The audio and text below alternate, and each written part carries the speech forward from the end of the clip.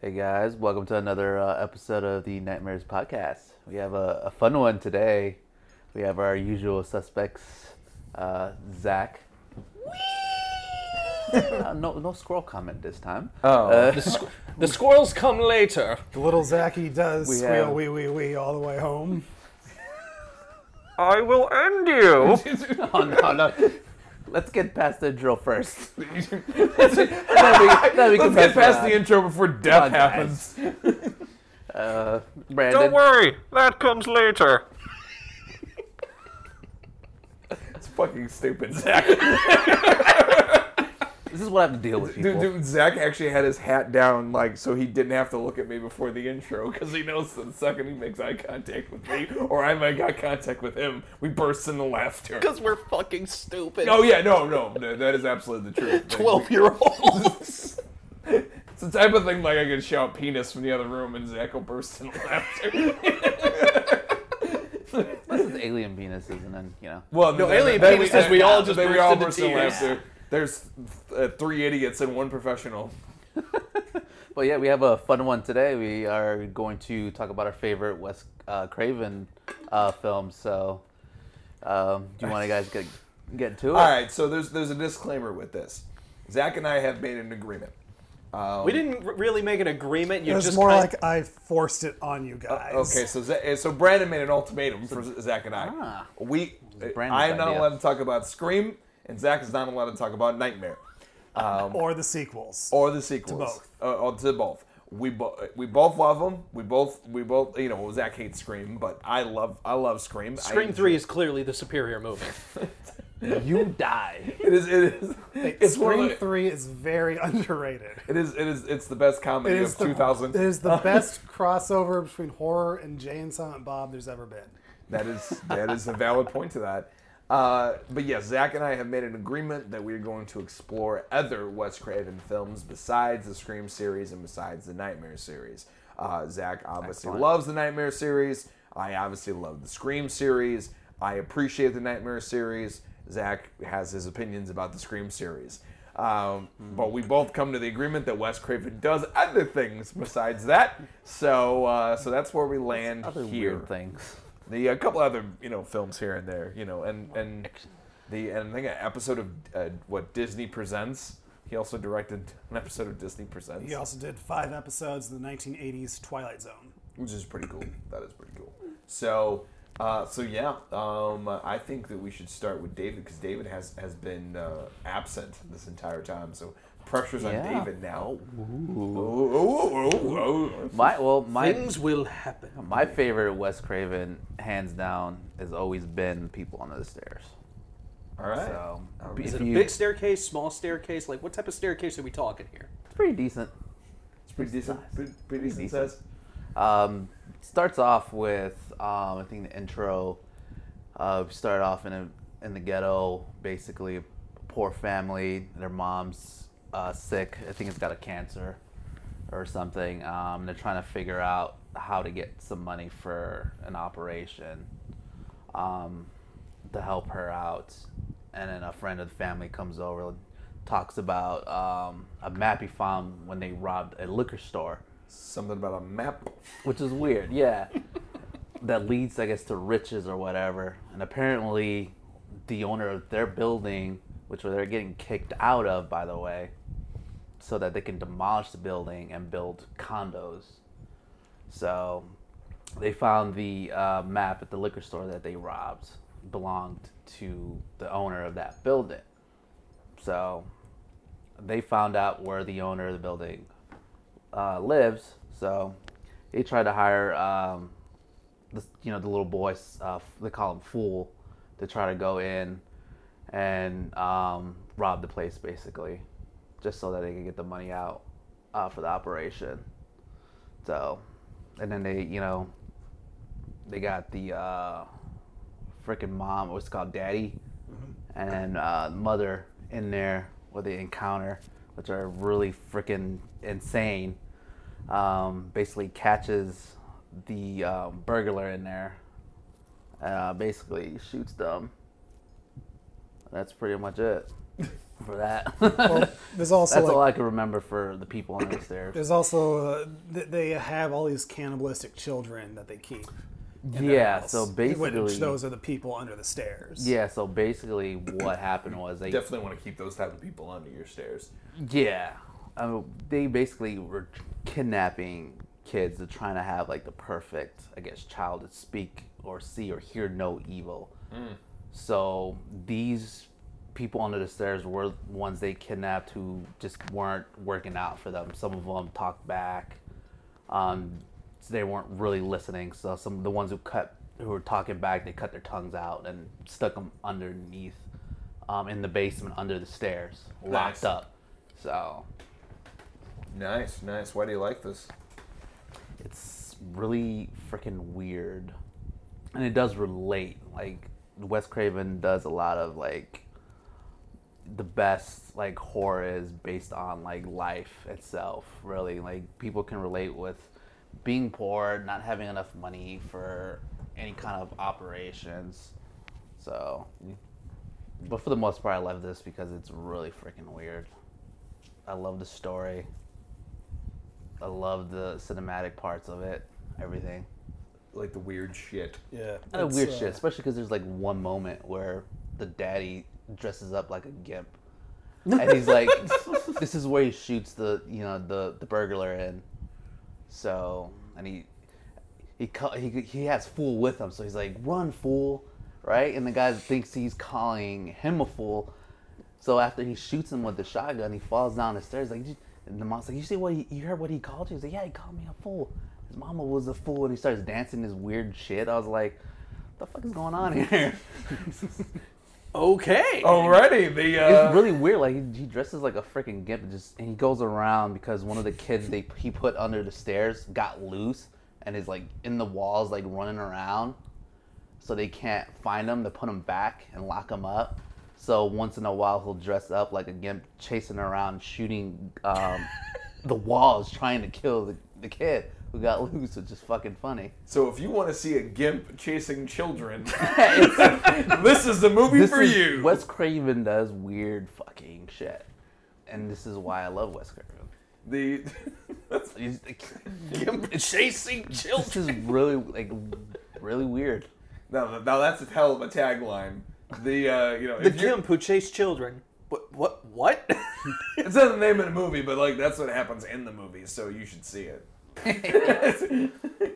Yeah, super freaking weird. Oh my god, that's. I mean, you like when you watch it. I don't know if we're allowed to do any spoilers. Yeah. This is yeah. Spoilers all the Like time. when you watch it, you think they're husband and wife, but like towards the end, they realize that this is a mother or a brother and sister act, which is adds to the weird freaking factor to it. Everything's fine It's except like- all the incest. Dude, yeah, it's Oh, the incestuals. Oh my god, that seems to be a thing. A lot of backward shit going on in horror movies.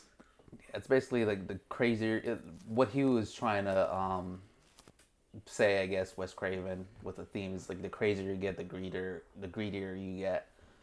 So the greedier you get, the crazier you get. Huh? It's basically You gotta fill in that void. yeah. Yeah. That's, I don't know how I top gimp suits. What else, David? What are some other ones that you dig? Let's see, Hills Have Eyes, which we're gonna talk about as well in a bit. Definitely dig mainly because of the special effects Nice. involved in that one. Let's see.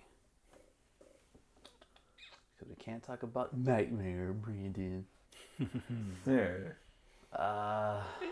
One I haven't watched in a while was obviously Serpent and Rainbow, but we'll also talk about that one. Definitely one of my favorites by Wes Craven. Other than that, that's it. All right. I'm not a fan of Red Eye. I'm not a fan of What? Vampire. What? You don't like? I in mean, Brooklyn. I was gonna bring. I was I'm gonna bring it not. up I'm and just like talk about it, even though it's not a horror movie, it's a thriller. But I think it's a Yeah. fantastic thriller. I'm not a fan of that. Yeah, is it too straightforward? It's not weird enough for you. No gimp No, suits in no, that it's one. not. Like, this is where like We need gimp suit men chasing children around in our yeah, movies. This is not. Wes, we're on a fucking airplane. We can't. There's no room to do that shit here. You have a whole aisle. There's a whole other movie. Like, we'll just put a gimp in the background and maybe somebody will notice. He's just rubbing the kid's back. This is weird. Or some kind of voodoo What the ceremony. fuck is going on in 24B? Yes. Stewardess, what's going on? I need an adult. I am an adult. Barely. It's the greatest trilogy ever. Snakes on a plane, planes on a snake, gimps on a plane. Directed by Wes Craven's Ghost. Wow. Gimps on a plane. Wow. Just wow. Why That's are some we weird not funding shit. this? I don't know. I don't know, Zach. Because I don't want to make a movie where gimps chase children. It's not the 80s. We can't do that shit anymore. Look, if Sharknado could sell, this shit can sell even higher. Oh, my People are God. gonna be so No. it's dumbfounded. It's gimps on a plane. I gotta see this. There's nothing going on. It's a little weird sex on a plane. That's it. He's like, it's the same thing as making like furries on a plane. There would just be a lot of weird Okay, shit going on. Mark, a fucking plane. that's too far. That's where you draw the line. I love that. Wow, I think we actually found Zach's line. Furries? It's furries. Really? That's where Zach draws the line. No matter what airplane movie you make, it's never going to be worse than Airplane 2, the sequel, or Soul Plane. Fair enough. I watched Soul Plane. I don't Never remember seen much Soul of it. Plane. I didn't even know that You've Airplane never seen 2 Soul Plane? existed. You guys have never seen Soul Plane. I know. I've I seen know it. who's in it, and I know what happens in it, but I don't think anybody cared to watch it. What? It's a really good Kevin Hart movie. Snoop Dogg's in it. Yeah, I forgot about Tom it. Arnold. for good measure. Tom Arnold plays a white guy in it. Tom Arnold plays the white guy in everything he's in. Shot by the same cinematographer as Deadpool 2 and the first John Wick. It's a good movie. It is. God, cinematographers have weird fucking careers. If you have They Snoop really Dogg do. in it, it's gonna be a good fucking movie. The speaking of of that, I watched Vampire in Brooklyn too. Oh, yeah. That was a bad movie, I know. Definitely not a fan of that one. dude. Never It's saw it. it's like coming to Don't. it's like Coming to America, except they're vampires and it's not funny. The And that's not far. dude, I was watching with So there's a reason why John Landis is the comedy director and Wes Craven's the horror director. shit, absolutely. I know like how this all went down. Like Eddie Murphy was at the top of his career at the time, and he's like, I really want to be in a horror movie, like, because I enjoy them, and I want to play a vampire, and like I want to just be a vampire and have awesome, and and like basically we'll just make up the script as we go. I'm gonna have my brother Charlie write the script, like yeah, Charlie, write a script about vampires. Hell yeah, Charlie Murphy, he fucking wrote a script, and it was done by Eddie Murphy Productions. And I know for a fact that this was a Wes Craven paycheck. This was not a Wes Craven. Eddie Murphy, approached him and says, "Hey, I want to make a movie where I play Dracula, essentially, or Nosferatu." And Wes is like, "I don't know how I feel about that. Let me see the script." And he's like, "I'm gonna have to say no. I'm gonna pay you this much money." Oh, when do we start? That was one of those paycheck movies. It was terrible.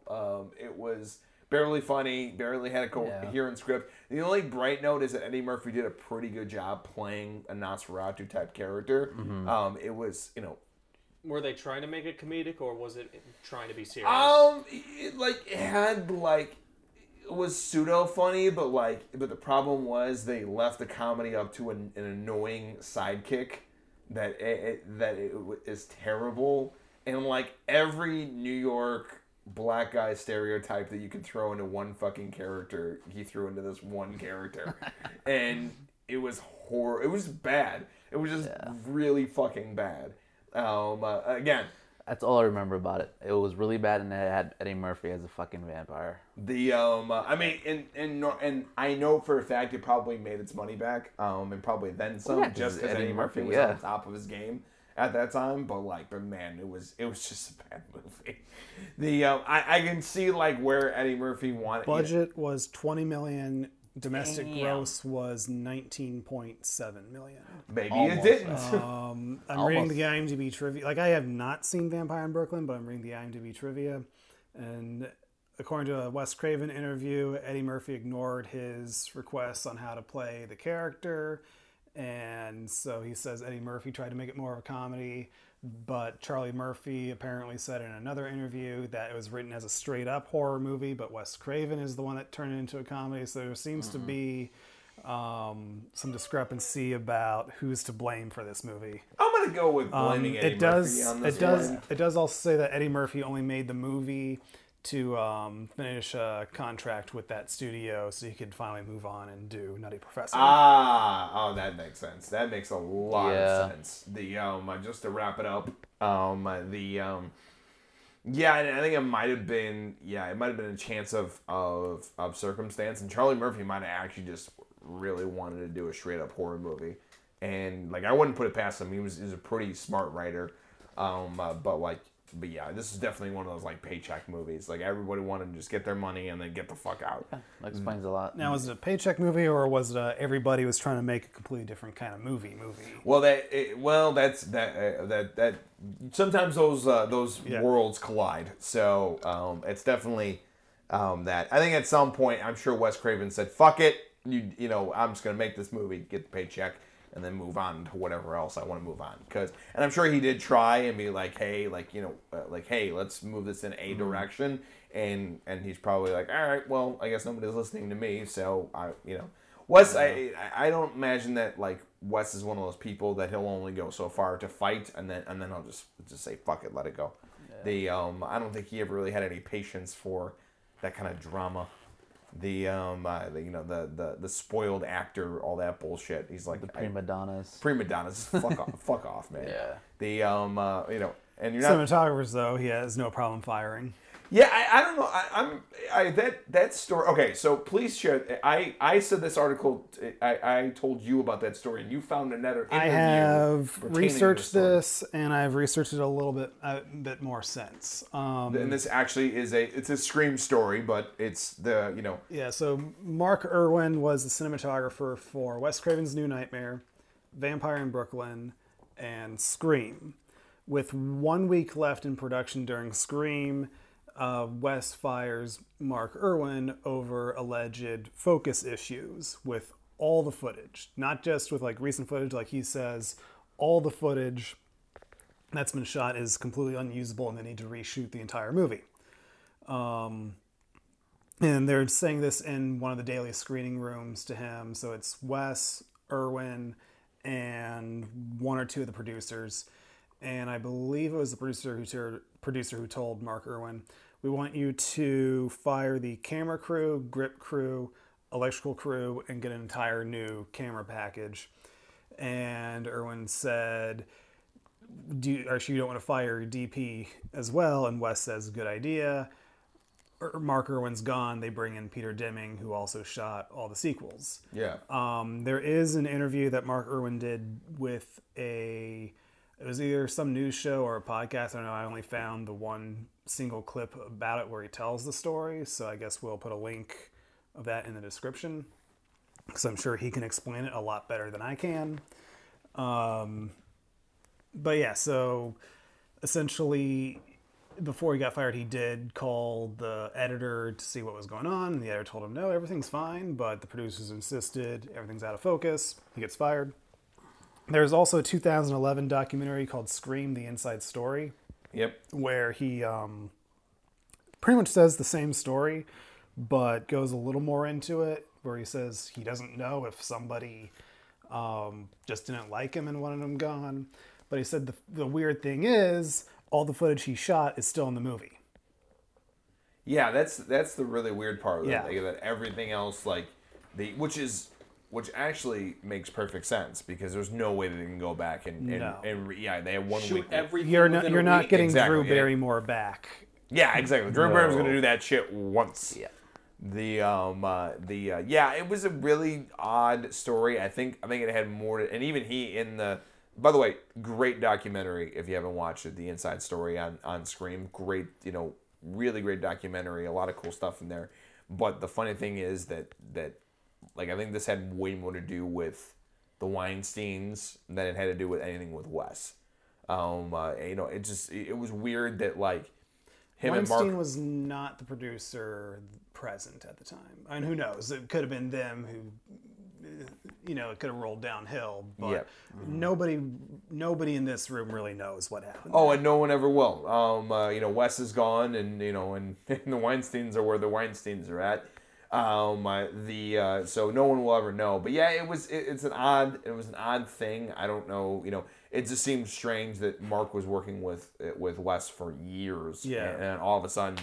Yeah, it's. Because David Arquette even said in the same documentary, he showed up the next day and Mark Irwin was gone. So he's like, okay, I guess they had some sort of creative difference. So even the actors didn't really know what happened. Yeah, it was whole. Why would they? Yeah, exactly. It was a very, very weird thing to have it like a week before.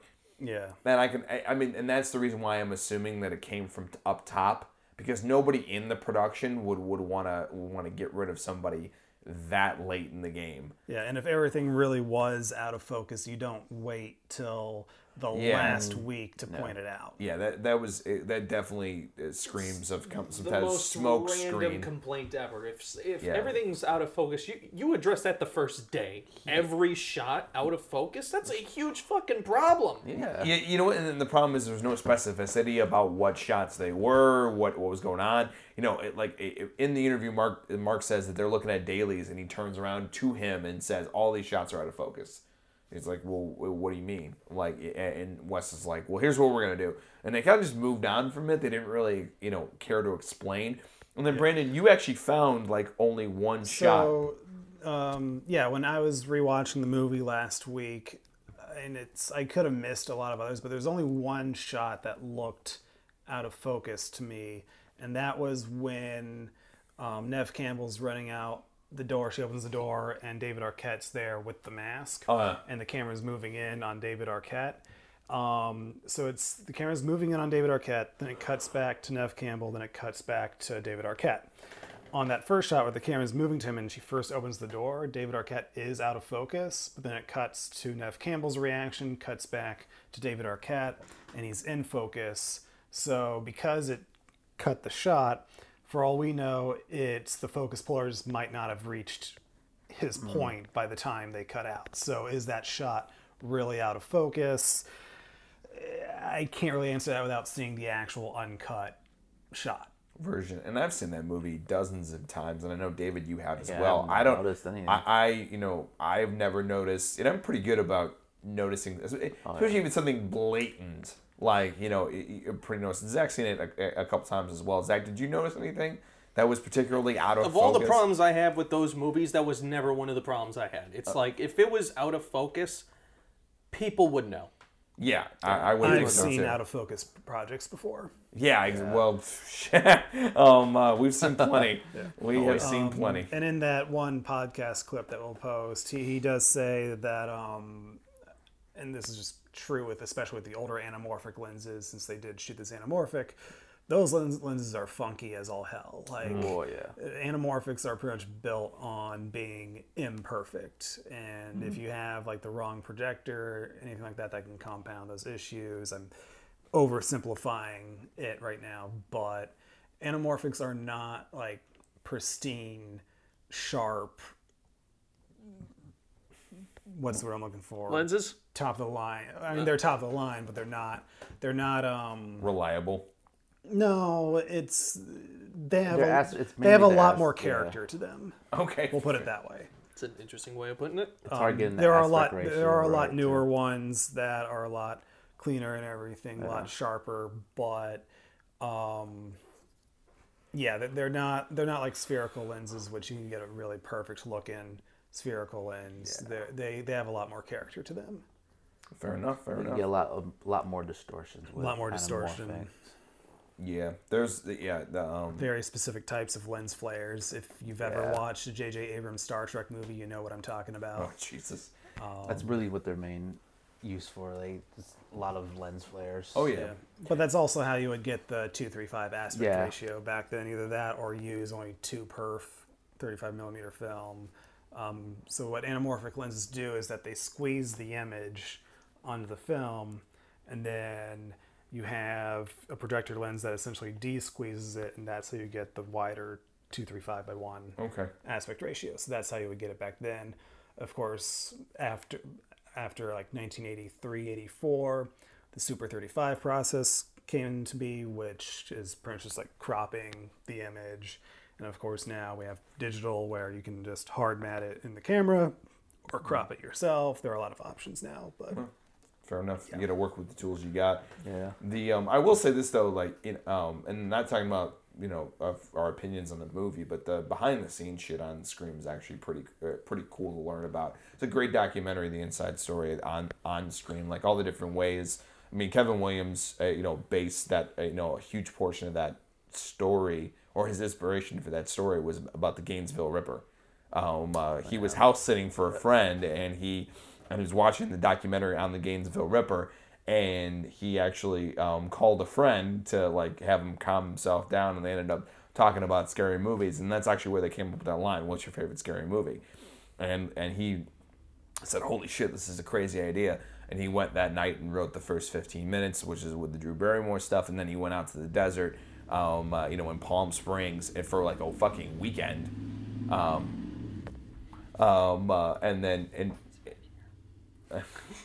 and wrote and basically just wrote it over a weekend, like wrote the entire script over a fucking weekend. And he was he was really broke at the time, and he's like, "Fuck, I gotta do this. I gotta get this idea out." And try to get it out there as soon as I possibly can. So it was kind of cool. It's kind of cool how he, like, the whole inspiration came up with that idea, and then also his obsession with horror movies and all the references he threw in there. But yeah, all the production shit, dude, and the bullshit. Zach, I don't know, like, I don't know, have you seen the documentary? No. The whole story about the NPAA is fucking ridiculous. They had to go back like 19 times to get the R rating. They're gonna give it an X rating, which is fucking ridiculous. I fucking hate the MPAA so much. They were like so the whole like opening scene, Drew Barrymore, when the boyfriend gets gutted, you're supposed to see that shit, like, but they had to cut it out for the MPAA. So like you're supposed to see all of his guts fall out. But they had to cut it because of the MPA regulations. Dude, that sucked. That would have been friggin' awesome. Dude, and there's a director's cut somewhere with way more shit in it. And actually, funny enough, Zach, I think that's the MPAA is the reason why you have issues with it, is because it was supposed to be more graphic than it actually turned out to be. Yeah. But the funny thing is, like, the MPAA was gonna make them cut out that whole fucking last part of the movie, which is the movie. Yeah, exactly. And with them stabbing each other in the kitchen, and he's like, "That's gonna kill the fucking movie." And he turned to Bob Weinstein and said, "Hey, can you do this?" He made one call to them, and they got the R rating. What they said was, look at it as a comedy and not as a horror movie. And that's how Bob got the R rating. He's like, I understand it's it's an extreme situation, but if you look at it from the point of view of satire, you'll start to understand that there's elements of comedy in this. And then all of a sudden, I guess they got it, and then they ended up going. I wish that they didn't cut out as much shit as they did, but it ended up working out. So there's a director's cut. I would love if there's a director's cut. That'd be amazing. If there is, it's not available on anything I know. That sucks. Then it's never gonna happen. No. I know. What are you gonna do? What are you gonna do? Disappointed now. Never. So moving past Vampire in Brooklyn, I watched Shocker, which was actually pretty good. I actually enjoyed it. So, story essentially is a young college kid in a small town is kind of like slipping in and out of dream states, which is kind of interesting. It's kind of a lot of weird stuff with dream states, but he has a dream about his foster mother and his foster little sisters being murdered. And then literally, like, right when he gets up, he realizes that it actually happened in real life. And he starts to realize that he has some type of psychic connection to a serial killer that is going around and killing people. Same voice of it's the same guy who voices. No, it's not that same guy. I'm trying to remember this guy's name. Let me look it up real quick. But essentially, he is following and trying to catch the serial killer. His foster dad is like the lead detective for the whole town, and eventually he gets to. I think that's my only big complaint, though. It's almost like 2 movies in one, and I wish they would have shortened this up just a little bit because that definitely did seem a little too long. But eventually they catch up to this guy, and it's played by Mitch Pileggi. Thank you. I don't know why I was having such a hard time with that. He's been in a bunch of different shit, but he's a really, really good actor, mostly TV. But they end up catching the guy through his son's dreams. Why his dad his dad basically goes from 1 to 100. He's like, I think you're full of shit too. I believe you now. Which is a little weird. But they ended up believing him. They ended up closing in on him. They finally, because of the kid, they actually find out who he is. Because for a huge portion of the movie, they don't even know who the killer is, except us in the audience and him. And they finally catch up to him. They sentence him to the electric chair. He goes to the electric chair, gets fried in the electric chair, dies, and there's a pseudo escape, and he kills a couple people in the room, and then he ends up dying. He comes back to life as a ghost that can travel between bodies. He basically becomes pure electricity, so he can jump from body to body, controlling people. And just this kid trying to deal with shit. And then they formulate a whole, spoiler alert, they formulate a whole plan where they're going to trap him in a TV, because he can jump from TV to TV, which I can start to see the meta references, and I can see, New Nightmare and Scream on the horizon with this movie, because they touch into those meta shit. The kid ends up traveling into the TV land and chasing him. Because, and I know I forgot to mention this other part, he has a girlfriend that ends up getting murdered, and she becomes a ghost and helps him out throughout the entire movie. So there's a whole subplot with that. There's a lot of plots going on, and some of them work, some of them don't, but it ends up being a pretty good thing. And he's also friends with his whole football team, and they end up helping him concoct this plan, which leads to a great line in the whole movie. The whole line, and I could see it coming, but what they're gonna do is they're gonna trap him inside the TV and then cut the power for the whole town. So the whole football team gets together and breaks into the power plant to go and take the power down. I love what this kid says. His one best friend, goes up to the little power grid and it's locked, and the one whiny kid's like, it's locked. He's like, then pick the lock. He's like, that's a felony. He's like, no, that's a lock. Pick it. And I'm like, oh, that's a pretty good fucking line. I'm gonna use that from now on. It was a pretty cool movie. I've come to this consensus that with almost any movie, if you have me wondering how this is all gonna play out, I pretty much am okay with that movie. I enjoy that movie. If you lost my interest in giving a shit, like Vampire in Brooklyn did, you've already lost me. If I'm not wondering about how this is all going to come to completion, then I just don't give a shit about the movie. I really don't. And with this particular movie, I did. I thought it was a good job. Certainly not a perfect movie. The acting sometimes it gets a little bogged down. There's some plot choices in there. Nightmare on Elm Street or Scream 3? It's Scream 3 is another animal all by itself. There's a lot of underacting, rather in Scream 3 there's a lot of overacting. This football player kid always has the same fucking emotion during the entire thing. I liked what was going on with him, but he always seems like he either just got up or just got finished having sex. He's like, whoa.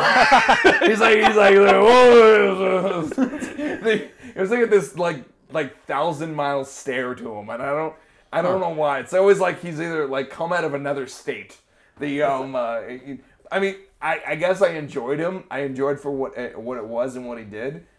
There's some like, and again, there's some plot choices. Like, there's a necklace that his girlfriend used to have that gave him to him. Basically, is the only thing that can battle against the main villain. Because when he jumps from body to body, like he puts it up against the body, and then he automatically gets kicked out of that body. And then at one time, he takes the necklace and throws it into a lake, and then they literally go back to go get it, and he's like, I can't see inside the lake. I'm like, hey, other two characters to go off and be murdered each other. Go to my house and get my goggles and shit. And then like they're still waiting, and it's the middle of the fucking night. And then like we still have to wait for our goggles. And I'm like, even if you had the fucking goggles, there's no way you could see a necklace in the middle of a man-made lake in the middle of the fucking night. So it's stupid plot choices like that I go, wow, that's really shitty. But something. That is something. There's something else, and then there's something. It's certainly not, what does it say? But from that's Scream 3. pure gold right there. Oh man, it is One of the best scenes. Oh my god! I think we can all it. agree that Scream 3 is pretty bad. No, it's amazing. It is the best in the series. It is the most unintentional comedy I've seen in a while. But that's not a problem. It's like The Happening. Too much Creed. Happening was way too much Creed. Way too much Creed. Will you take me You higher, can never Mark? have too much Creed. I think this one. I think this one we found our limit. I don't know, Mark. I think they take it higher. Shut the fuck up. Shut the fuck up. Go to the corner right now. I'm putting you in timeout. Yeah, you're in timeout. Yeah, Zach's not timeout, everyone. Zach's in timeout right now. Will you take me to a place where blind men see? Can you Can't right take now. me? Everyone who talks with vowels and sings with vowels in the early 2000s and late 90s. Everybody. I'm surprised they didn't have any Nickelback in it. Oh, I am. I would blow my brains out. Sam Raimi took that from them.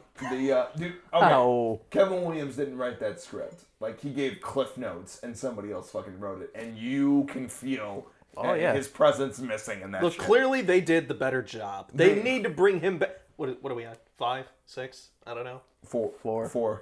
You got 4 movies. Four came and- out They're making 2015. another one, right? 5? Yeah. Yeah. Yeah. They clearly Plus a need to bring TV this guy series. back.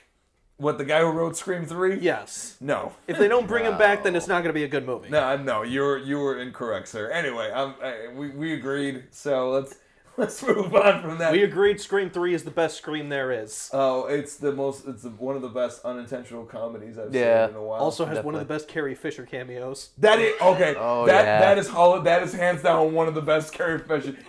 And she was also in Jay and Silent Bob Strike Back. Yes, she was. You know, Like Wes Craven was. I love it. It's uncanny. You look just like her. And like, yeah, I get that a lot. And everything else. Yeah, I was up for Princess Leia. You know who gets it? The chick who's sleeping with George Lucas. I'm like, this is fucking amazing. rest in peace, Carrie. You will be. Oh, Yeah, just, I mean, Scream 3, same writer as Transformers 2, 3, and 4. And The Ring. I've never. See, that's why I like the movie. I have never been felt so disappointed at the same time of that makes sense emotion in my life. Well, you don't like mechanical reindeer testicles? Yeah. Oh God. I remember going to that movie was terrible. The Transformers 2. I think it's probably one of the worst action movies I've ever seen. It is up I there. don't remember much about that one. Neither do I. pretty bad. But All for anybody different- remembers but- are under the mechanical scrotum. but for different reasons that I'll share off of this podcast. I'll tell you guys a funny story later about Transformers 2. Anyway, I think I know this story. Does it have to do with Megan Fox? no, it doesn't. Does it have to do with who you saw it with? Yes. Okay, I've All heard the right. story. Later. Anyway, so yeah, Shocker was good though. It's like it was perfect for what I did. Like I was outside. It was a really nice night. I had my iPad and I watched it outside. It was great. Like it was a great like just chill and watch a pretty good horror movie. It's an enjoyable movie. I might take it up. It's been a very long time since I've seen it, but I liked it. I do know the story behind how. Yeah, you're gonna tell me. You're gonna tell me something about that. So the producer of it, Shep Gordon, he actually started out in the music business. He's actually been involved with a lot of Alice Cooper stuff. But he wanted to get into movies, and he mostly just cared about video sales because that's where you make. Because like once the movie's out of theaters, it's out of theaters. So he wanted to make a movie to make money both in theaters, but also still make a lot of money in video sales. Well, during that time though, especially for horror movies, that was huge. That was what the fuck company was it? That was Viacom or whatever. Vestron. Vestron, was it Vestron? Vestron. Vestron. Yeah, it was the one that produced Dirty Dancing. There was there's a whole other behind the scenes story about that company putting money into Dirty Dancing because no other studio wanted to make it. So they were the last company to produce Dirty Dancing. I actually never saw Dirty Dancing. So. But anyway, so yeah, he used to work in music, which is also why there's a lot of music in his movies. There is actually, dude. I was going to tell you, I completely forgot about that. There is an awesome cover by Dave Mustaine for an Alice Cooper song, "No More Mr. Nice Guy," and there is a couple of Van Halen songs in there. There's a couple other really awesome like '80s metal songs in there. It has a phenomenal soundtrack, and that makes sense why. Yeah. Huh. He wanted to just hire whoever the most bankable horror directors were. So he actually signed like a 4-movie deal with John Carpenter, and he said, "I'm going to give you a budget. You can spend a penny of it. You can spend the entirety of it. You can do whatever you want as long as it's within this budget, and your name has to go above the title." So that's why you have John Carpenter's Prince of Darkness, John Carpenter's They Live. For some reason, John Carpenter decided not to finish his 4-picture contract, so he asked, "Can I just give these remaining 2 slots to Wes Craven?" And that's how we got Wes Craven's Shocker and Wes Craven's The People Under the Stairs. So yeah, basically this producer is like, you guys can do whatever you want, just put your name over the title, and it's made within this budget. Nice. I like that. I like that story. All right. I like that story. And that makes sense though. Like I'm saying, with a lot of the music in there, because there is a lot of cool music, and it's very like the movie's very much of its time. Like you can tell that it's very much of that '80s world. Oh, dude. It's very much of that '80s world. Probably one of the best times for horror, I think, is the '80s. Well, yeah, dude. Absolutely. They made the whole fucking documentary about 80s horror. Something about that practical effects, man. Just still. Well, yeah, nothing will ever beat the practical effects. Well, and also, too, you got to think about the business side as well. I'm sorry, what was the name of the company again? The VHS horror company, the one that made a lot of horror movies. You just said it 2 seconds ago. If it's the same one we're thinking of, Vestron. I think it is Vestron. Vestron had come around and said, hey, there's a huge market for VHS rentals and VHS sales for horror movies. So there was a bunch of shit getting pumped out real fast, and some of it was just for VHS sales. It wasn't for anything else. And a lot of those horror directors, the ones that were considered mainstream, even they had a voice back then in the underground VHS world. They made a lot of schlock B horror movies. A lot of experimental shit. And it was really interesting, and there was an audience for it. Yeah. It was almost like it was like a pre-internet. It was very pre-internet, very it was like the it's kind of like how YouTube is now. You have such a variety of shit. Like back then, the VHS has made it possible for companies to do shit that you wouldn't have to do in a theater, because they wouldn't. And like Brandon was saying, they made more money, in the VHS sales than they did on the actual theatrical releases. Not to mention too that it was that was interesting of the 80s and 90s. With VHSs and CDs and with music, it was the best margins for those industries. It was very cost effective to just print out 1,000 VHSs than to go and have them streamlined in all these different theaters. Same thing with CDs. When CDs came out, they could sell them, make them for like 30 cents and then sell them for like $20, $30 a piece. That's why I like a lot of their budgets went to like cover art. Yeah, exactly. There was a lot more of that going on. Cover art was a huge thing back then. Cover art is what would sell you on video games, movies, music back in the day. Correct. I remember just browsing like just stores and just be like, this game looks awesome. I'm gonna pick it out. And that was their point, was that the art was the most important thing. I think I sent you that whole like a little news clip from like 1985 or whatever. Mm-hmm. I sent you it on Facebook. It was specifically talking about like the violence and the horror, horror in the 80s, and a lot of that underground VHSs that weren't rated by the Motion Picture Association, the MPAA. So there's a huge audience for that, and they were talking about the subculture of all this stuff. That's a movie or a documentary on its own, like the subculture of like these VHS clubs back in the day, because they would have like mail-in order shit. So that you didn't even go to Blockbuster. They would just mail it to you and you'd do like a Sears catalog. But like Zach was saying though, when you wandered through Blockbuster, Hollywood Video. Or Hollywood Video or Family Video, it was like you would just find shit. Like that was the cool part. You browsed and you just found things that looked cool. Exactly. And that was a part of the game, was you had to create amazing cover artwork to capture somebody's attention back then. So it's kind of like you just browse. It was like the first time I ever discovered Rhapsody, or one of the streaming services. They had like genres upon subgenres. Like I discovered like rock and roll, then they had metal, then below metal they had all these other subcategories, and it was just fun to explore. It was fun to try to discover new shit. And had it kept going, I'm sure that it would have got even crazier and crazier. Yeah. I think that's why Wes Craven decided to make Serpent and the Rainbow, I think. Okay. There's a lot of experimental stuff in there. All right. Well, is that one of your favorites? Definitely one of my favorites, but is that one of Brandon's favorites? He's the one Brandon's going to talk about that? Yeah, that might be a good transition into my pick. Then. Absolutely, brother. Go for it. So my two picks are Nightmare on Elm Street and Scream. Fucking Brandon. Dude, guys, you're about to hear Brandon get stabbed in the throat. And I'm going to let him. Nice and sharp. My well played, Brandon. Well played. Touche, sir. Touche.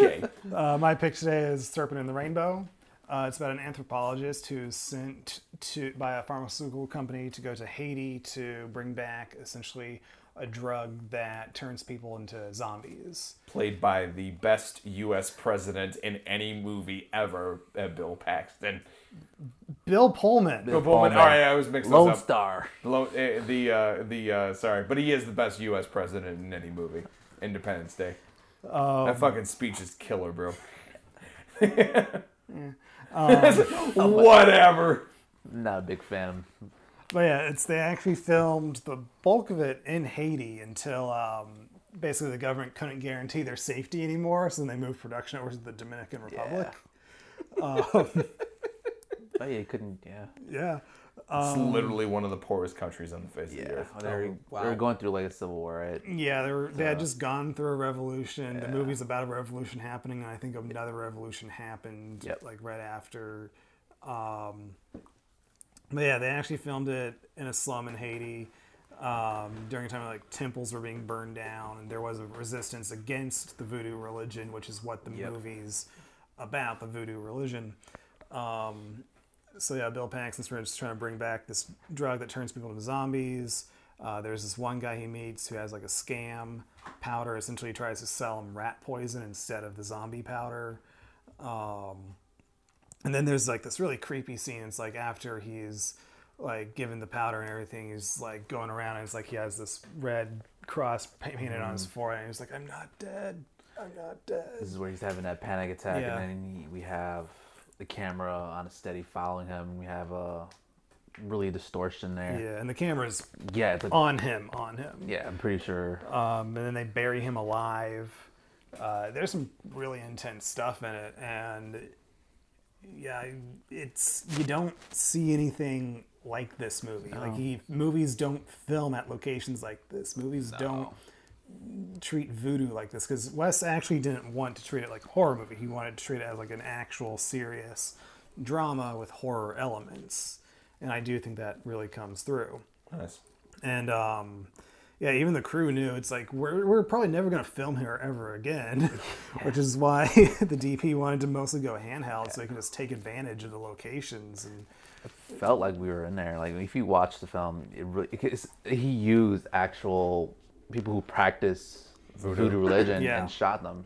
Mainly, like most of the bureau was them actually performing the ceremonies. Yeah, and there's like this whole pilgrimage scene that they only needed 3,000 extras for. They got 6,000 extras. Wow. Like they got double the amount of people that they were expecting or needed. Jesus Christ! There's this one woman in it who actually eats a glass on camera, and it wasn't prop glass. Like she was legitimately eating a glass. It was actual glass when she did that. Yeah. Was this the dinner scene? Mm-hmm.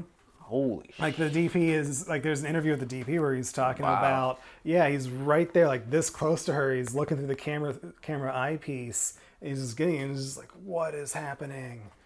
Was this like keep shooting? Was this like scripted or? It becomes like Nightcrawler there. You know, whatever you do, don't stop. That you said that don't stop actual filming. Glass. I don't think that was scripted at all. I think that was not recalling if it was actually scripted or if it was scripted, but she just ate a real glass anyway. Jesus. I have a lot of respect for, like, there's something interesting about movies that are filmed about something and are in it at the same time. Yes. Like Apocalypse God, like Now. Apocalypse. Hey. Dude, that was you guys know the story about you guys know half the story about Apocalypse Now. Yeah. That was all. Those helicopters were on loan from the Philippine government. Yeah. And they would actually use those same helicopters to go fight a civil war. Like after they were done filming, take all those fucking helicopters and go fight the actual let's refuel war. And get back to work. Dude, that literally that's exactly what would happen. Exactly. That's exactly. Dude, and obviously Scarface, like they filmed the first half of production was filmed in Miami until they got too much pressure from the cartels and from the Miami politicians to have them stop doing that because one was fucking with their business and the other one didn't want them to have any more of a bad name in Miami. They went to Los Angeles, filmed a little bit more, but the whole time they were trying to secure to actually go back to Miami to go film. So they filmed the other half of it down in Miami. Nice. It's a whole big back and forth. Same thing with The Godfather. Them, shooting all on site to Brooklyn. They were not going to do that without, the gentlemen's, the boys say so. And that was a whole big thing that they negotiated with Joe Colombo to get the script approved, and it was a sit down. Like, There was a whole thing. Like, Holy. And Joe Colombo actually got them approved, made the concession that the word mafia to be removed from the entire script. But it's only used one time. They only said the word mafia one time, but they said that the word mafia will not be referred to in any portion of the script. And they cut a deal, and then also all the production costs and all the local restaurants, they had to use only the local people. They were in the pocket of the mob. So half of that budget, like maybe 10% of that budget did go straight to the outfit, to the commission when they were filming. So yeah, I have a deep appreciation for movies like that actually are filming something about something while in it at the same time. They feel the realists when you're watching them. Like you could feel it. And I also had to like sort of schedule around when their makeup effects would arrive because they had like the head makeup effects artist was in LA and he would send out the props as they'd finish to Haiti to his representative that he sent with them on set. So it's like it would on a weekly basis the on-set makeup person would receive like a crate of like severed limbs, a head, just whatever. There was some really cool effects in that movie, dude. Like there was, especially towards the end. It was like a corpse bride or something there, right? Yeah. And then like she grabs her jaw and starts like ripping it and stretching it. And I think there was like one scene where like because he flew into Haiti or part of Haiti on a helicopter, and then like the pilot, I guess when he came and checked on the pilot was dead, and there was these like maggots like crawling on his face. That's actually interesting because they had the same effect in Shocker. Really nice. When the guy was trying to escape before his execution, he pretended to be dead, and one guy was actually trying to give him CPR, and he bit the bottom of his lip and stretched it out. Nice. So it's probably if you watch both of them together, they're probably similar effects. Wes Craven really loves this like dream state of mine. Yeah. Really? Like, He likes dreams? well, because I didn't know. There is a lot of I never watched hallucinatory Shocker, stuff and then like Check it when out. he mentioned that, I was like, oh Jesus! It was like every film like that. He's got a kind of like an otherworldly, and then bringing Yeah. it down to reality kind of sense Yeah. to him, which is pretty cool. I mean, that must have been a cool feeling though, like being somewhere and going like, we'll never be able to film here ever again. There was Like- also another story that DP told when they were filming in a road and he gets down on his knee during a handheld shot. And all of a sudden he just like feels all these hands on his head because like all the kids there, they've never seen stray hair before. So they're just like reaching out on his head to feel his hair. Oh, I think I heard this one before. that's really interesting. Yeah. That's really creepy. I think also in that dinner scene there was another effect where like they're eating. Bill Pullman's character is eating soup and like there's a hand coming out of the soup. Jesus. So Wes Craven, but like Oh yeah, of course. it's freaking awesome. Oh, that and Beetlejuice. Never look at shrimp cocktails the same way, will you? No. But yeah, that sounds cool. Like I have not had the privilege of watching the movie. Now I'm gonna go check it out. Yeah. Also, I think there's another effect in there. Like I think somebody rips their head off in there, Yep. right? Yeah. What scene was that, Brandon? I'm trying to remember when it happened. I don't remember. It's such a packed movie. Like I just watched it last week. When we were supposed to actually watch this the day after I watched it, so it'd be fresher in my head. Whoops.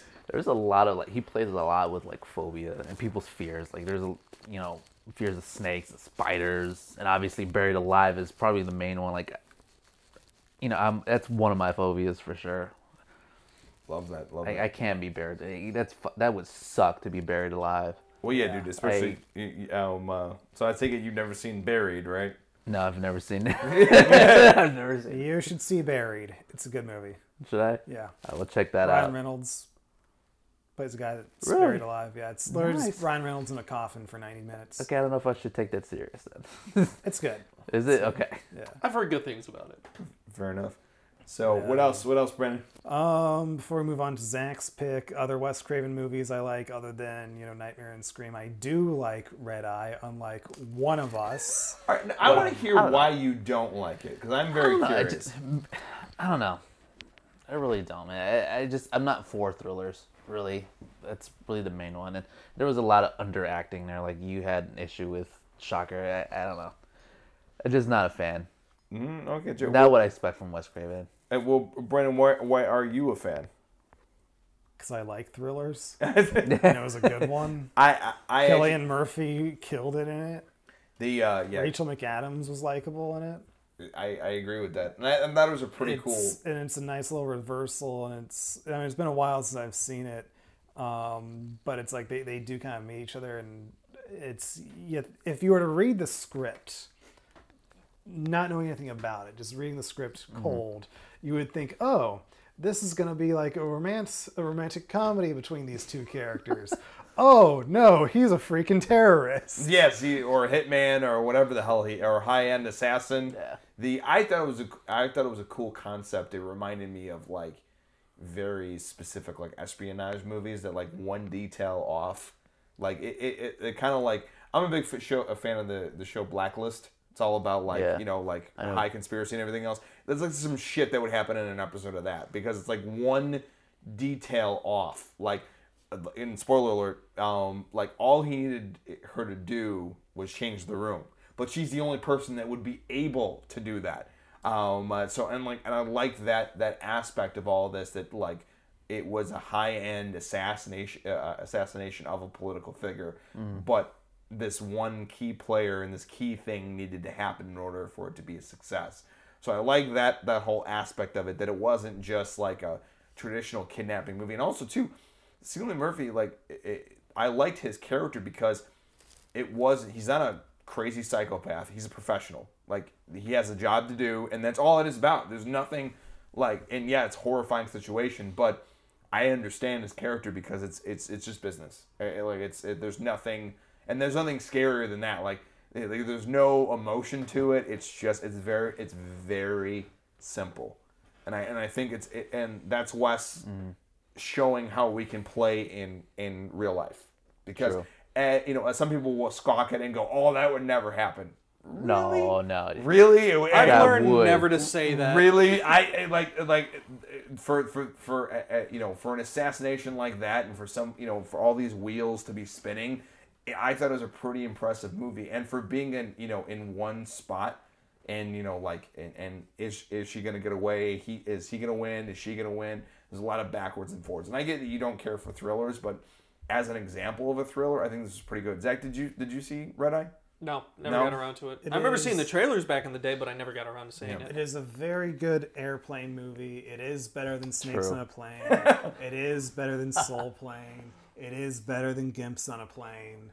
It's You don't know that yet. We haven't you made don't it yet, know that. so, We need to make it, and we will make it better than all those movies. It'll be the best airplane movie ever created, even better than Airplane. I don't know about that. I do not know about that, sir. Look, Mark, we can do it. We have the technology. But I don't want to spend a lot of money. Right. Leave a comment on this podcast if you're willing to give money to a crowdfunding for Gimps on a Plane. I kind of want to post that crowdfunding just to see what happens. If we get $20, it's like, all right, we throw a party for the person who gave us the $20. Dude, then we get to find out how fucked up the world actually is. Well, people actually want to see this. All right, shit. cool. We're wow. Do we have the budget for Tom Cruise? Oh god. You hear that motherfucker's trying to go to space to film the next Mission Impossible movie? He's going Okay. to All right. die He's on gonna die. camera. All He right. is going to Mark my predicts girlfriend's this. dismay. He is going to die on Wes camera. sent It's me not for Mission Impossible. It's a different movie. It's a whole other movie and a guy director. article we read said it was for Mission Impossible. Ooh, I have a question. Has James Cameron and him ever worked together? No. Has Michael Bay and him ever worked together? No. Oh no. I'm not worried about that. I don't think any movie set can handle that much ego.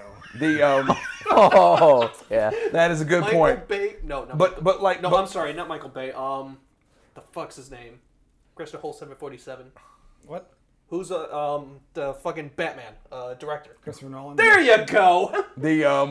It's either Chris Nolan or James Cameron will work with Tom Cruise, and that's the film he'll die on, because Tom Cruise will say some outlandish shit and be like, look, let's go make a movie actually in space, and like he's already doing, and James Cameron will be the one who'll say, sure.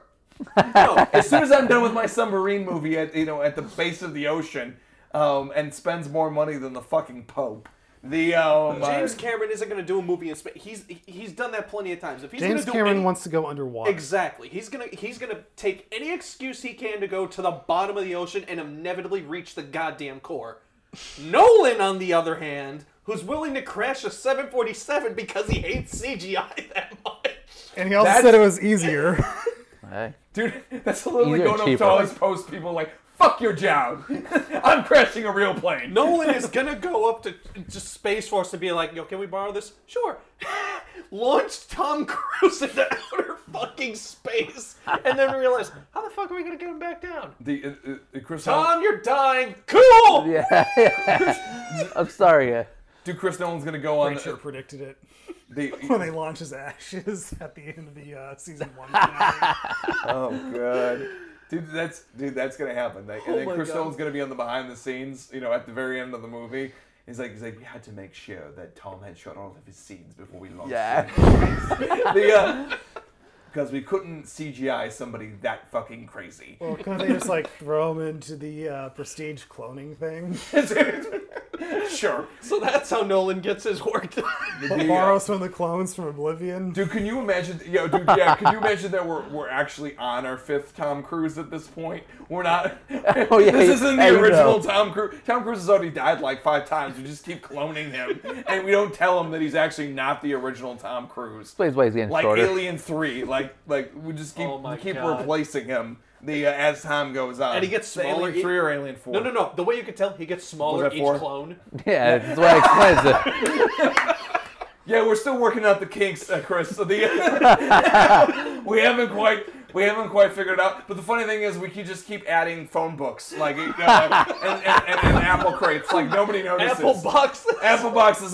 Nobody notices, so we're good. Eventually the ratios will will go down and Tom Cruise will be an illegal midget. Like, and it will happen. Those special stills. One day something happens at the lab and they all escape. And they're all naked. And now they're and his effects guy is on his fucking visual effects guy's sitting there like, now can I do something? Guys, now can I help? the coronavirus wasn't that bad. There's a freaking million Tom Cruise running around naked Jesus. in LA right now. They're all locked in the basement of the fucking Scientology building. Like, forget Locust, we got Tom Cruise, guys. It's gonna be like that scene in Westworld when all the fucking like debunked fucking androids are in the basement. They're all naked, sitting there like this, waiting to be like restarted. Jesus. Oh my god. But yeah, he's definitely gonna die on camera, and we're all gonna witness it. Oh yeah. If we haven't already witnessed it by our conspiracy theory of this is not the first Tom Cruise. This is like the 15th or 5th or something. We're definitely gonna dedicate a podcast. Is this the real Tom Cruise? Which Tom Cruise clone? Which Tom Cruise has been developed by the Illuminati? But yeah, that hasn't happened yet, dude. I want if James. You know what? If Cameron's going to spend that much time underwater, get me a goddamn BioShock movie already. Jesus. Yeah, that would be awesome. If you're going to spend that much time underwater, go fucking figure it out. Like, I don't know what to tell you. You're not wrong. If anybody should do the BioShock movie, it's Cameron. Yes. It is, yeah. Yeah, he's literally the perfect director. He wants to shoot a movie underwater. He'll probably build Rapture for it. That's probably what he's doing. At the end of the movie, he's like, fucking, I'm not leaving. But you need to go to your premiere. We can premiere it down here. James, did you not watch your own movie? So he'll actually build it. He'll stay down there. Demands the premiere be there. And only the top minds of the world are invited. Yeah. Did you not watch your own movie? Did you see how that went wrong? How things went awry? Don't worry, I'm not calling it Adam. I'm calling it Eve. Fuck you, Brandon. You know what? You're in timeout now. He's got the helmet. Zach's out, Brandon's in. You can send me a timeout all you want. I'm not going to stay there. One of those. Like any millennial yeah. Gen Z kid. I'm like one of those villains on the old TV shows. I'll be back next week. And we're gonna go through the same shit over again. But yeah, no, James Cameron would definitely do that. He only has to come up for money every once in a while. He's gotta come up for air once in a while. The checks, no, not air, it's money. Dude, fucking talk to Warner Bros. The check bounced. All right, James, here you go. Here's another check. He's a genius. We gotta let him have his space. The fuck is he doing down there anyway? Well, in the Rapture, like Zach said. I saw a set I'm now changing my name to Andrew Ryan. Uh-oh.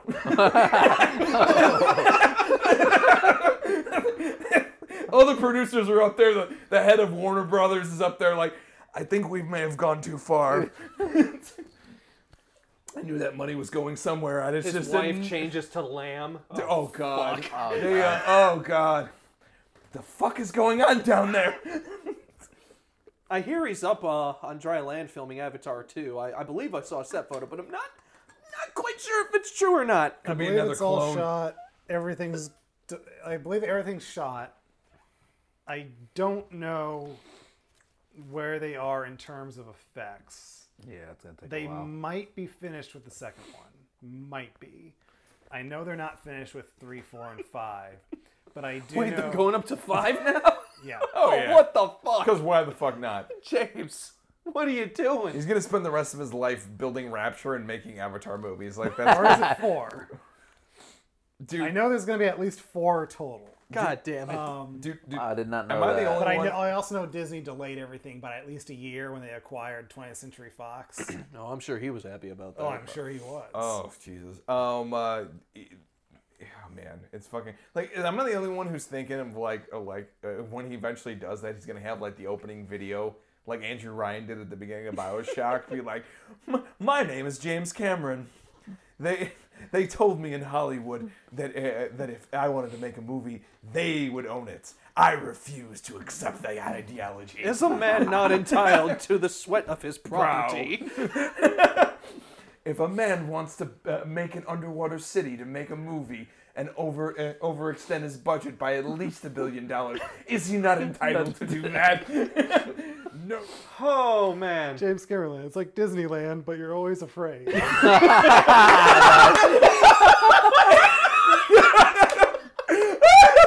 And Brendan for the win. Holy shit. The BioWare wouldn't release the rights to Bioshock, so I made my own. BioWare doesn't own Bioshock. That's 2K. It was 2K games, yeah. No, it was a collaboration between two of them. It was 2K games and BioWare. I don't remember BioWare having anything to do with Bioshock. They were the. Are you sure? I'm almost positive. I don't think so. They were the co-producer. I'll look it up later. But yeah, about that James Cameron. Oh fucking hell. So, Zach, What the fuck are we talking about again? I forgot. I was about to call you Wes for some reason because you're wearing the hat. Yeah. Yeah. That's definitely the West look, brother. What's your pick for a Wes Craven movie? Well, James Get Cameron us Land. back on track. That's X pick. James Cameron Land. yeah, James Cameron Land by default because James Cameron is the greatest pioneer. James Cameron. Jesus. Anyways, my favorite Wes Craven movie is without a doubt Nightmare on Elm Street, but I'm not here to talk about my favorite movie. I'm here to talk about the movie that I was forced to watch for this podcast. You're welcome. What'd you watch? I watched The Hills Have Eyes. The original? Yeah, Nice. it does not hold up. Does it not? No, it does not. No, it does not. All right, let's hear about it. I want to hear this. Okay, so the basic plot of the story is this family inherited a silver mine. I believe it was a silver mine.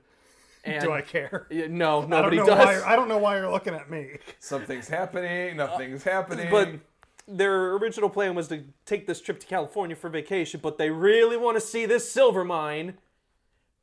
They stop, they get gas. This dude tells them, don't go to the silver mine. It's a very bad idea. We're going to go to the silver mine. No, it is a very bad idea. Do not go. We're going to go. Oh, fuck it. It's basically where Cabin in the Woods got that gas station attendant character. Oh yeah. Essentially. Fair enough. So they're driving, they crash for reasons I do not remember because I probably didn't care at the time. And yeah, now they're stranded in the middle of the fucking desert. One guy goes off, look for shit. The father goes back to the gas station to see if he can get some gas. And the rest of the family just stays put. There's two dogs. One gets killed. The other one doesn't.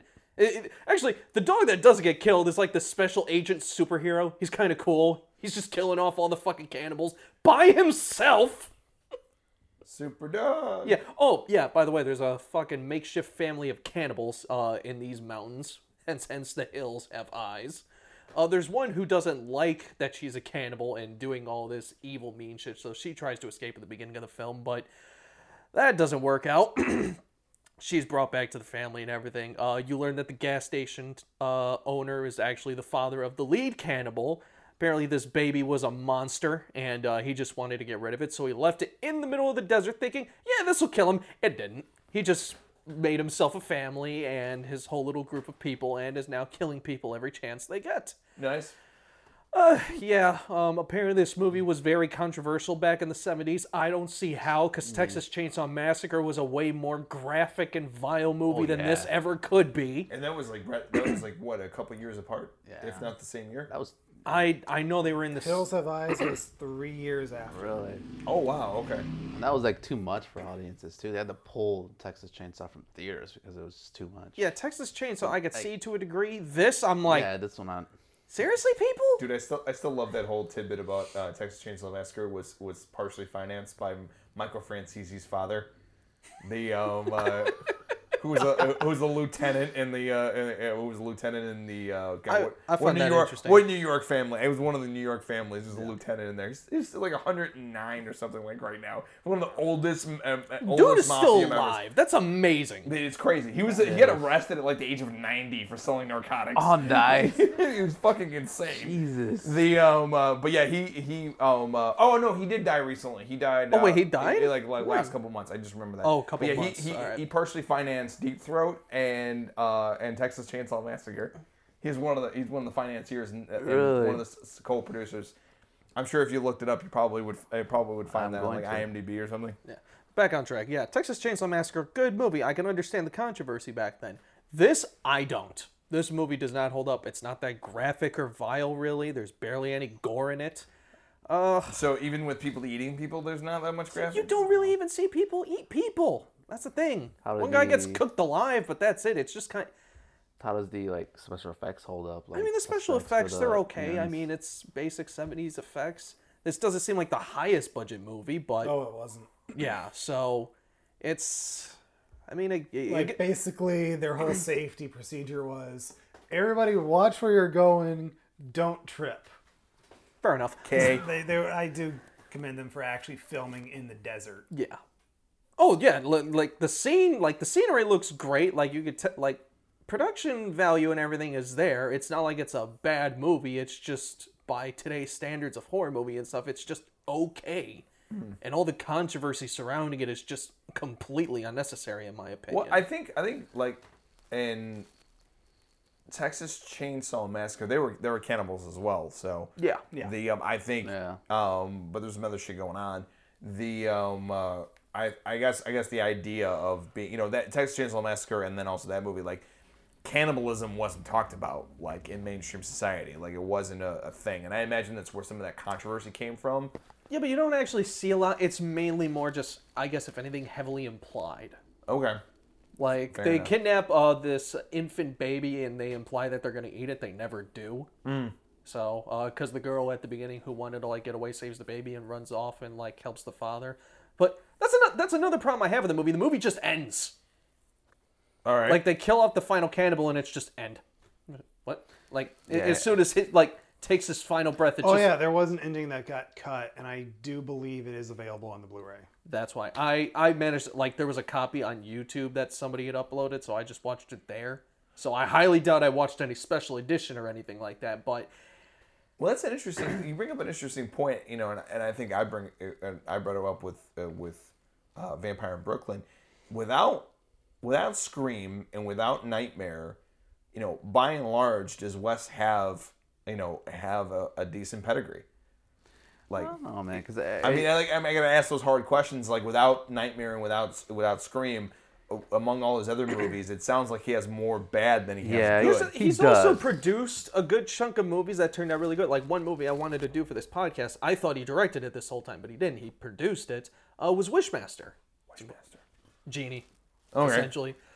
That's a really good demonic movie, but he didn't direct it. He produced it, so I'm like, oh, okay, well, I can't talk about that. And I've seen a bunch of other movies with his name like attached to it, but he wasn't a director, so I know he has the talent, and he definitely can be involved in movies that turn out good. I think But Serpent and the Rainbow is one of the most like underrated films by Wes Craven. Fair for enough. Sure. Like- Nobody really like remembers. I'm just I curious. think like he does have some bad movies in his filmography, but if you take out Nightmare and you take out Scream, you still have a lot of very good movies. They're just movies that just weren't captured by Mainstream. the mainstream. That's fine. Because you still have Serpent the Rainbow. You still have Swamp Thing.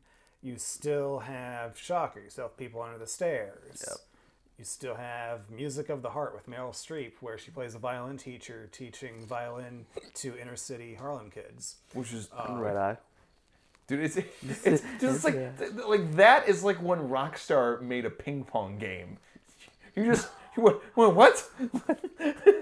That happened. You just don't remember. you're right, I don't. Rockstar made and for everyone that doesn't know, Rockstar is the people who made GTA and Red Dead Redemption. I was just going and to say, Manhunt. oh no, yes. ladies and gentlemen, back in the day, especially in the PS2 day, Rockstar made a lot of games. They didn't just make GTA and fucking Red Dead because people seem to like that game for some reason. I like the first one, don't like the second one as much.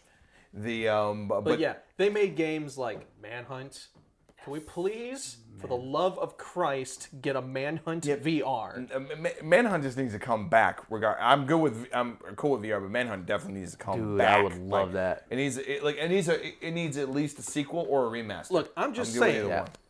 it would be the best form of stress relief, Manhunt VR. Just being able to murder people in virtual reality, it's like, without this, actually I'm murdering. pissed, and it's just like, you just take a bag, wrap it over somebody's head, and just suffocate them. You take a baseball bat and start beating the ever-living shit out of them. Take a crowbar. How do you like your ball sack? Boom, rip. This is what, Dude, dude. it'd be cool if they had like online with that. That'd be freaking awesome. Well, you can't hunt other people. I don't really care about online, but I would, dude. This is what happens when Zach's been quarantined for 3 months. The little pent up. But yeah, like that's fucking weird. Like Wes Craven making a heartfelt movie about teaching inner city kids to play the violin. Again, it's like Rockstar making a ping pong game. It's just table tennis. Like, there's nothing else to it. It's just that. Like, I remember Samuel Jackson hosting the video game awards. He's like, we got fucking Rockstar making ping pong games. Like, I played it and I was like expecting like a hooker to jump out somewhere. and he's like, nope, and I just figured out it's just table tennis. Yeah, that's weird. That was disappointed. Yeah, but no, that's. I'm glad that I'm wrong. That is by and large that Wes has more successes than failures outside of Scream and outside of Nightmare. It's just Nightmare, not Scream, is just fucking amazing. And that's fine. Everybody has their preferences, and I appreciate Nightmare very much so. Yeah. Still holds up, and yeah, that is something that pulled him into the mainstream, and Scream kept him in the mainstream. So those two movies are the most commercially viable movies of his career. You could say Scream kept him in the mainstream, but we all know it was Nightmare.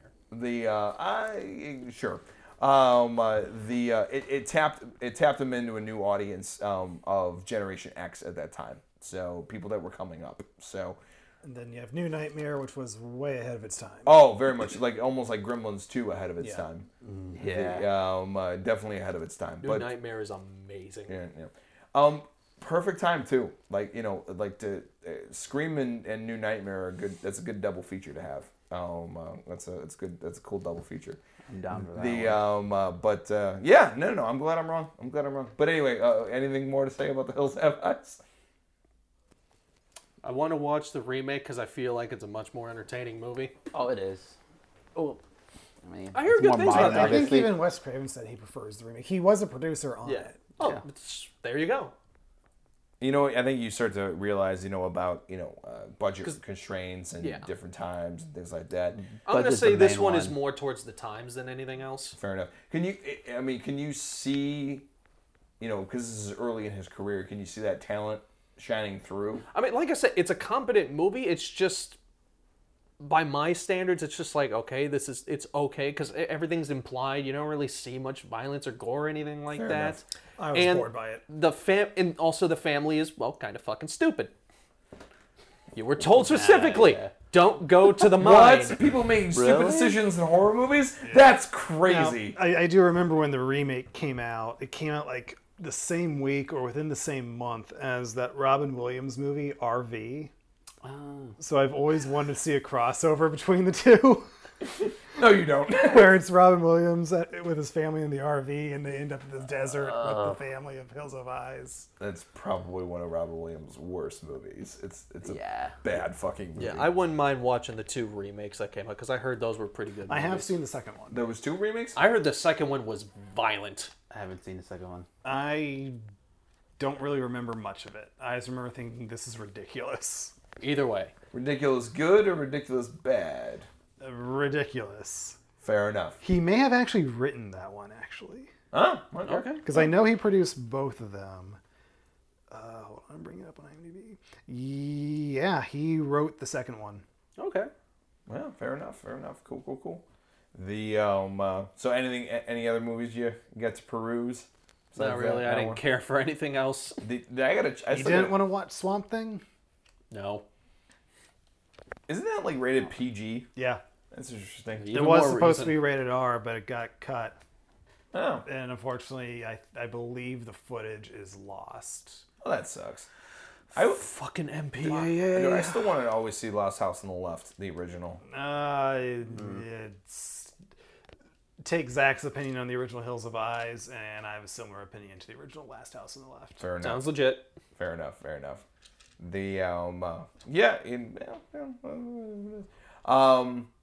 David actually gave me a really good idea for my question of the podcast. So, unless Brandon's got any last minute tidbits. Hashtag Gimps on a plane. Hashtag Gimps on a plane. Hashtag James Cameron's Bioshock. The hashtag Rapture. Hashtag Cameronland. The hashtag James Cameron's Rapture. Anyway, Disneyland. So what is, because we're all creative folks here, and we all want to be, we're all filmmakers, and We try to be. I know we do. We are. We do that. But We do our best. what is a phobia that you would love to see covered in a horror movie? Even if it's been done before, maybe something you want to get in a more in-depth view of it, or maybe something that you want to pontificate. That's the word I was looking for. Pontificate upon even deeper. Really? So there's plenty of phobias in horror movies, and that's what horror movies pretty much are. Arachnophobia for me. Arachnophobia? I really do. Eight-Legged Freaks didn't do it for you? Eight-Legged Freaks didn't do it for me. Eight-Legged Freaks is such a fun movie. Dude, I love that. I love that fucking movie so much. Oh my god! Also, because my wife's afraid of spiders, so. And actually, a really cool motocross scene in that movie. The really well done motocross. I wouldn't scene say in that. cool, more or less ridiculous. Dude, I think it's great. Especially with Like the random 20-year-olds who know how to ride BMX like that, or Especially when the spiders are just mumbling to themselves, talking shit. yeah. Was like, it what David the Arquette in that one too? Yes, it was David Arquette. Yeah. And Jesse from Breaking Bad was in that movie. He gets killed. He's one of the motocross guys that gets I killed. gotta rewatch that one. But That's a fun one. I gotta rewatch that. You also have a young Scarlett Johansson in that one. Oh, yeah, that's right. Oh, I forgot really? about that. I forgot about that. Dude, The, I forgot about that. Dude, I love the one fucking paranoid radio host. It's the goddamn aliens. It's the alien spiders, and he's down there. He's like, you goddamn right, it's alien spiders. What year did that come out? It was like Eight-Legged Freaks? 2003. Yeah, see, 2002.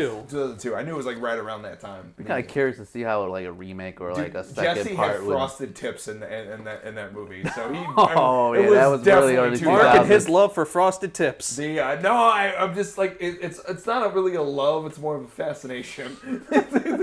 It's like seeing like We're gonna a find a zebra pic- run down the street. We're going to find a picture of him one day with frosted tips and just be like, you son of a bitch! I burnt those photos. You will never find Another those photos. one is phobia of snakes. So Whatever fear that of snakes. phobia is. I don't know. Arachnophobia? Arachnophobia. I guess just because snakes on a plane didn't do it for me, or anaconda.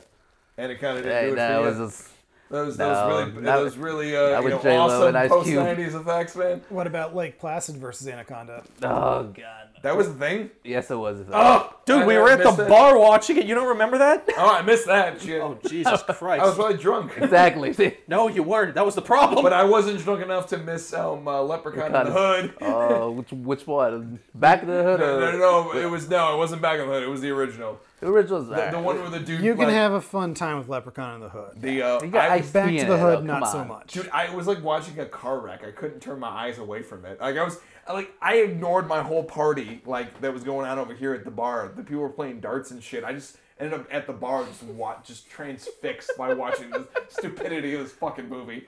This is crazy. Oh my god. Holy shit. Guys, this is a thing now. This is a thing. Those are some pretty solid phobias.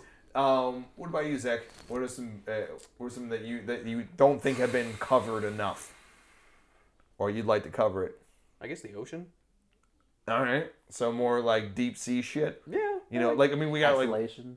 we got what was deep rising. Like you had Deep Rising. Yeah, but I feel like there's not enough of it, and more or less there's not enough good, deep sea stuff. What Deep Rising wasn't good enough? No, for you? Deep Rising was great. I love that movie to death. I'll watch it this day, even though the CGI does not hold up. No, it does. Oh, it does not. It's terrible CGI. It's still a super fun movie. Dude, though. still one of my favorite deaths though is that the Asian girl getting sucked through the toilet. Oh my God, I remember that. Crazy great. Yeah. Great Great movie. Love it. And also the axe effect to the head was really good in that. That was the one thing they did do well. When half the bridge is behind a safe room, and then they open it up, and then one of the crew members takes a fucking axe to somebody's head, and then they shoot him in the head. The axe effect is actually pretty good. Yeah. But just ocean, I guess. Ocean, deep Yeah, ocean, absolutely. B man. I hope I'm pronouncing this right, but I think you could make a really interesting horror movie out of Haphophobia, which is the fear of being touched or touching other people. Oh, that's interesting. Yeah. That's interesting. Yeah. Yeah, that would be cool. There's a lot of cool stuff you can do. Yeah, with like that. I don't know exactly what to do off the top of my head, but it's there. I think there's a lot of stuff you can do. The one I would like to do, it's kind of been done in a lot of cases, but in other cases it hasn't. Is fire, like a fear of fire, or a fear of burning alive. Like I would like to do something more with that. Like, you know, there are certain deaths that are associated with that in horror movies, but like to do a whole movie on it, you know, maybe something about a pyromaniac. I mean, there's kind of like elements in other movies, but like to do a straight up horror movie about a pyromaniac, I think would be pretty dope. I can't think of any that like have solely focused on that. There's some deaths, like obviously, you know, Freddy's death towards the end of the original Nightmare. I mean, that's a whole fire death, and that's pretty much Freddy's character, but I don't think they've ever done anything like solely on being, you know, having a pyromaniac on the loose. So I would definitely dig that. Anything to do with like natural elements would be cool. You know, any kind of like even acid or anything like that, that'd be cool too. I definitely dig that. So any other things you thought of last minute for phobias? Not that I can think of. All right. Well, I guess, gentlemen, I think we've reached the end of the road. Any last minute thoughts, David? Last minute thoughts. I recommend Serpent and the Rainbow if you haven't seen it, or if you definitely want to tackle a Wes Craven film that's not Nightmare or Scream. Definitely Serpent and the Rainbow, or People Under the Stairs. Nice. Zach? Squirrels. Of course. Brendan? I also recommend Serpent and the Rainbow and People Under the Stairs. Copycat. Well, if you're into weird shit, definitely I check just them out. Also, check out his Swamp Thing. Also, support our GoFundMe for Gimps on a Plane. Yes. We are not going to make a GoFundMe for Gimps on a Plane. You're right. We're gonna unless do a enough people Kickstarter. request it. Yeah, unless people request it. So if you want it, we will do it. Remember, hashtag Gimps on a Plane. Yeah. Oh God! When you share this video, share it with hashtag Gimps on the Plane. Hey. How far that goes. If you want to, and then my final thing, if you want to see a good Wes Craven movie, do not watch Vampire in Brooklyn. Unless you want to laugh. And no, it's not even that. You don't want to laugh then. It's not even fucking funny. That's the horrible part about it. I was expecting at least that, but no, not funny. Not funny at all. Which sucks. It pretty much sucks, yeah. But definitely check out Shocker. It's definitely worth your time. Really fun 80s horror movie. Highly recommend it. A lot of fun. And definitely recommend these other things. Definitely, if you do want us to do hashtag Gimps on a Plane, we'll definitely go ahead. Make sure you share and like this video with hashtag Gimps on a Plane. Please don't hashtag Gimps on a Plane. I don't know what kind of screenplay we would produce from that. Look, We will figure it I out. can guarantee it would be ridiculous as all hell, and everybody would walk out either confused, laughing their ass off, or mortified. Well, as the Or CFO, turned on. Who knows? There you go. As the CFO of this company, I can almost guarantee that we'll get a budget for that. Somebody will finance that. Look, if you really want, we'll even put David in a gimp suit. He was like, I didn't volunteer for this. I'm down. And Brandon is considering his life choices right now. Yeah, because he's going to absolutely be the DP for it, and I mean the DP for it. Okay, I'm not down. And I'm gonna head out. I'm gonna head out. Maybe. I'll think about it. Those are all the answers. Those are all the responses, David. Yes, no, maybe. I'll think about it. But that being said, in all serious, go ahead and give us a like, share, and subscribe for this awesome podcast. Please check out all the amazing other Nightmares podcasts that we have. Black Martin Brand is up now. It's a fantastic interview with Amy and Lon from Black Martin Brands and Amy's Abominations. They're super, super awesome folks. Filmed at Ghoulish Mortals in St. Charles. Please give that... St. Charles, Illinois. Illinois, very specifically. They are an awesome store for all of your horror art needs. And then, of course, please check out our narrative show, Living Nightmares. We have episode 1, 2, and 3, and 4 on the way sometime by the end of the summer. And of course, tell everybody about the channel. And go ahead and check us out on... You can follow us at Midwest Horror Network on YouTube, Facebook, and Instagram, and Slasher. And then also, of course, we are on Spotify and Anchor. And you can actually go and directly support this podcast by providing any kind of donations. We always appreciate it. Obviously, we know that times are hard, but if you can, help us out in any way, it will directly go towards funding directly to this channel and help support the very costly productions of Living Nightmare episodes. So thank you very much, as always. You all are awesome. Have a great rest of the day. See y'all. Sweet dreams. Please do not forget. Please do not forget to visit our GoFundMe page for Gimps on a Plane. Yeah, absolutely. Hashtag Gimps on a Plane. $5 minimum. You get a hat with hashtag Gimps on a Plane. Hashtag James Cameron Bioshock. Hashtag James Cameron Rapture. $20 to get both. And for the low price of $20, you get one night with Mark. No. And a Gimp suit. We'll just say it's me, but it's actually going to be David. Joke's on you guys. So you got a nice little switcheroo. And remember, like Brandon said about James Cameron Land. What? Remember, James Cameron Land, it's like Disney, except not safe.